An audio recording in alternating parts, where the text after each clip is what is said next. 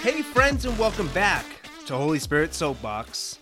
I want to touch on our last episode called Rethinking Church, where I made the comment of someone mentioning the statement, if I walk into church again, I will catch on fire.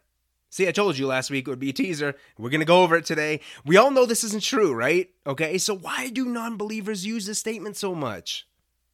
Today's episode title, From the Holy Spirit. This was given to me by the Holy Spirit. And when I said it to Stacy, I was like, wow. And she was like, oh, wow. We get choked up every time I hear it, every time I say it. But it was given to us, and it eloquently sums up everything into one alternative sentence to that statement that they say. And the title is, He loves us so much, He even died with His arms open. Absolutely amazing. Okay, here's the backstory, all right? My wife and I are the type to make friends with anyone. Now, this isn't a braggy statement, and I'm not saying that everybody likes us or anything like that. Our friends that we call friends might not even like us. I don't even know. But no, we generally enjoy people's company, okay? We really do. We love to get to know different people. I don't care if you're a believer in Christ. I don't care if you're a non-believer in Christ. I don't care if you're Hindu, Buddhist, all those denominations we talk about the past 2 weeks. Doesn't matter. We want to get to know you. We love talking to you. So when we moved to Denver, we did just that. We found ourselves getting closer to others that lived in our apartment complex, okay, before we bought this house here. A few times, we'd be on our way to church, and someone would ask what we're up to. Hey, what are you doing today, this Sunday morning? Well, naturally, we'd invite them to come along to church, right? We'd say, we're going to church, you want to come with us? And we heard that dreaded statement, right? Thank you, but if I walk into church again, I'll catch on fire. Ha, ha, ha, ha, ha. Okay. We laughed, right? We even laughed. Oh, yeah. Huh? But this is basically saying that God recognizes how evil they are and that He would immediately burn them alive for even stepping foot in His church, in this building. Now, we learned that it's not about a building, right? Church is really the actual body of Christ.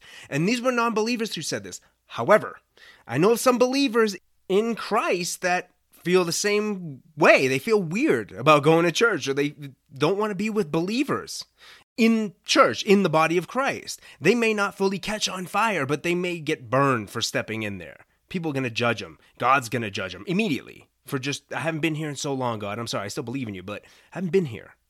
And I know, guys, I know. It's meant as a joke. I understand that, but some people really believe they'll be judged by God instantaneously in that building. And I know this is a way for them to say, politely, I guess, no thank you. But it's almost like God's love is not greater than their greatest sins. It's crazy.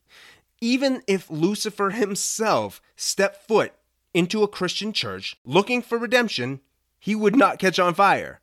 It's the truth.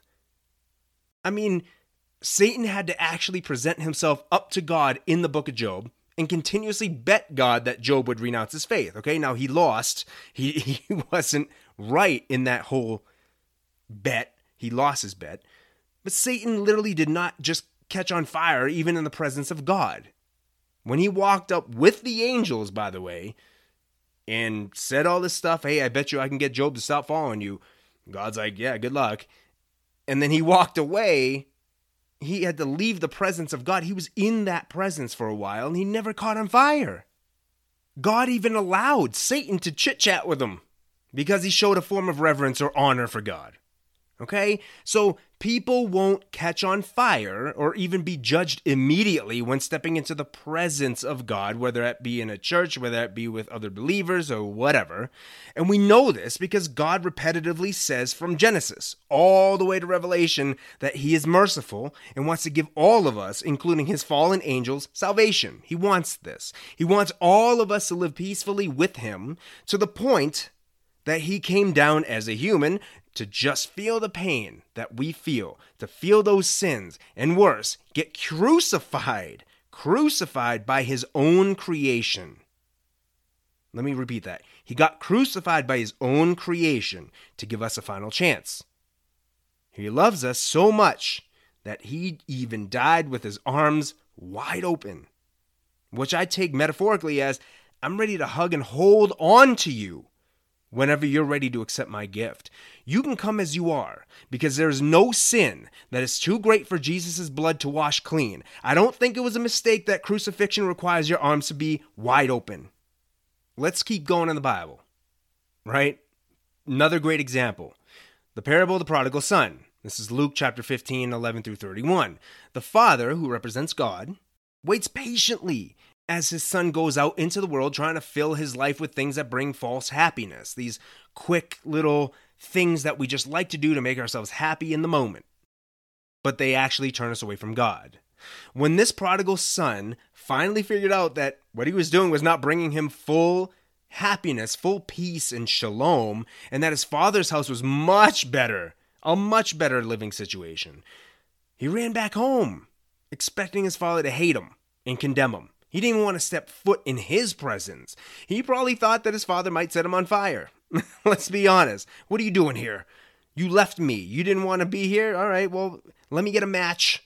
And, and say, no, he probably thought that. The prodigal son went through a lot trying to find his own way, right? Then you recognize how bad it is without his father in his life, without the presence of his father, without trusting in his father. And I know you all maybe know this story, okay? But what happens next is beautiful. His father runs to him with, here it is, his arms wide open, and he hugs him. And he calls for his family and servants to celebrate together because his son is no longer lost, but is now found. Luke 15:24. Unbelievably, as humans, right?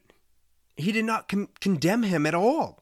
His father could have ignored him and let him go back into the wilderness starving. So when someone tries to return to trusting in the Lord by attending a Bible study or a church fellowship, or there's so many different ways, right? Different groups. God understands and he sees this. He can see right down to your heart and accepts you as you are at that moment, knowing you want to and will change as you further your relationship with him.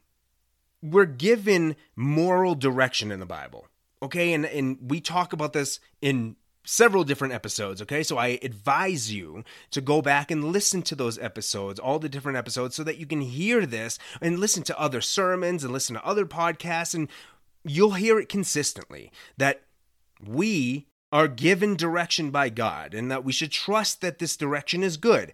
But we continuously be like, you know what, I think I know what's best for me right now and going forward, and I don't need God, right? I don't need all these things.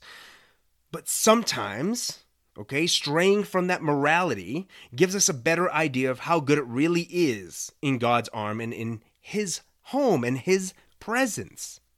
Now, I don't like saying the word hate, but I dislike greatly to break it to you. Okay? But you will not catch on fire because of your sins.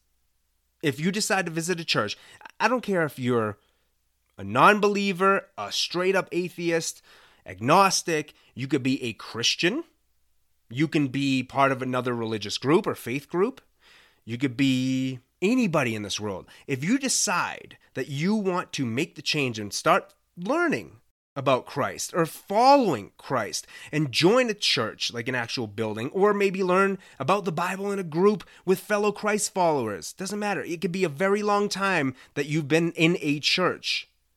You won't catch on fire. You won't be judged and condemned right there at all. You won't.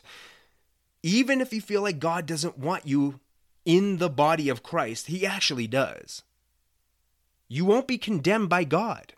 Maybe by humans, but not by God, especially if you're wanting to repent and change your life to start looking to him again. Ultimately, think about it. Humans can't give us eternal life, but we feel so judged by other humans, right? Whether they're part of the church or not, we hide in our own shame, guilt, or sin, or whatever. But then we miss out on the best form of love that we can imagine. So don't let that feeling of stepping into a church and feeling judged by others stop you. You're forgiven for all those troubles you caused in your life and or others' lives. You're forgiven. You can participate with God today and will be in heaven The moment you truly give your life to Christ. The great thing is this gift is for everyone, and the resurrection is proof that death is conquered for all. He's waiting for you right now with his arms open. If Jesus can die on a cross with his arms open, facing those who persecuted him, and still forgave them, he will gladly keep his arms open for you when you decide to walk back to him, even thousands of years after his resurrection. And even if you just fell short again and you still believe in him, he always has his arms open for you. So I want to give you a couple verses to meditate on. Again, these are lengthy, so they're only 2. And the first verse is Job, chapter 1, verses 6 through 12. And then Luke, chapter 15, verses 11 through 31. Please meditate on those. Finally, 3 questions, and let's dig, y'all. Let's really dig, okay? Take these questions and be honest to God. Be honest with yourself.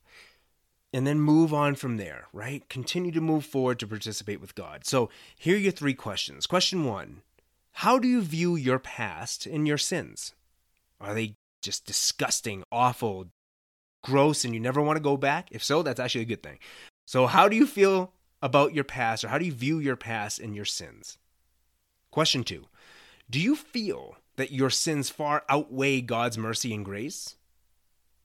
And finally, question 3, after reading the parable of the prodigal son, how does that change your view of who God really is? Finally, I just want to say this. If you know someone that feels this way, whether they're believers or non-believers, please ask for them to listen to this episode. And of course, as I mentioned earlier, our other episodes and other people's sermons and episodes as well, so that they don't feel uncomfortable with trying to seek God again. So thank you all for joining once again. Let's close ourselves out in prayer. If you can take your prayer posture, if that's bowing your head, kneeling, whatever it looks like, let's do that and let's talk to God. Our Father, we know that everything you've done throughout history, whether or not it was stated in the Bible, is for a purpose. We know that you, sending your only Son to die on a cross with his arms open, facing us, was and still is the ultimate sacrifice, an image of what love really is. You are love, and you are merciful and gracious. Please open our hearts to remember that and dwell in that so that we can feel your perfect love forever. We pray all of this in Jesus Christ's holy name. Amen.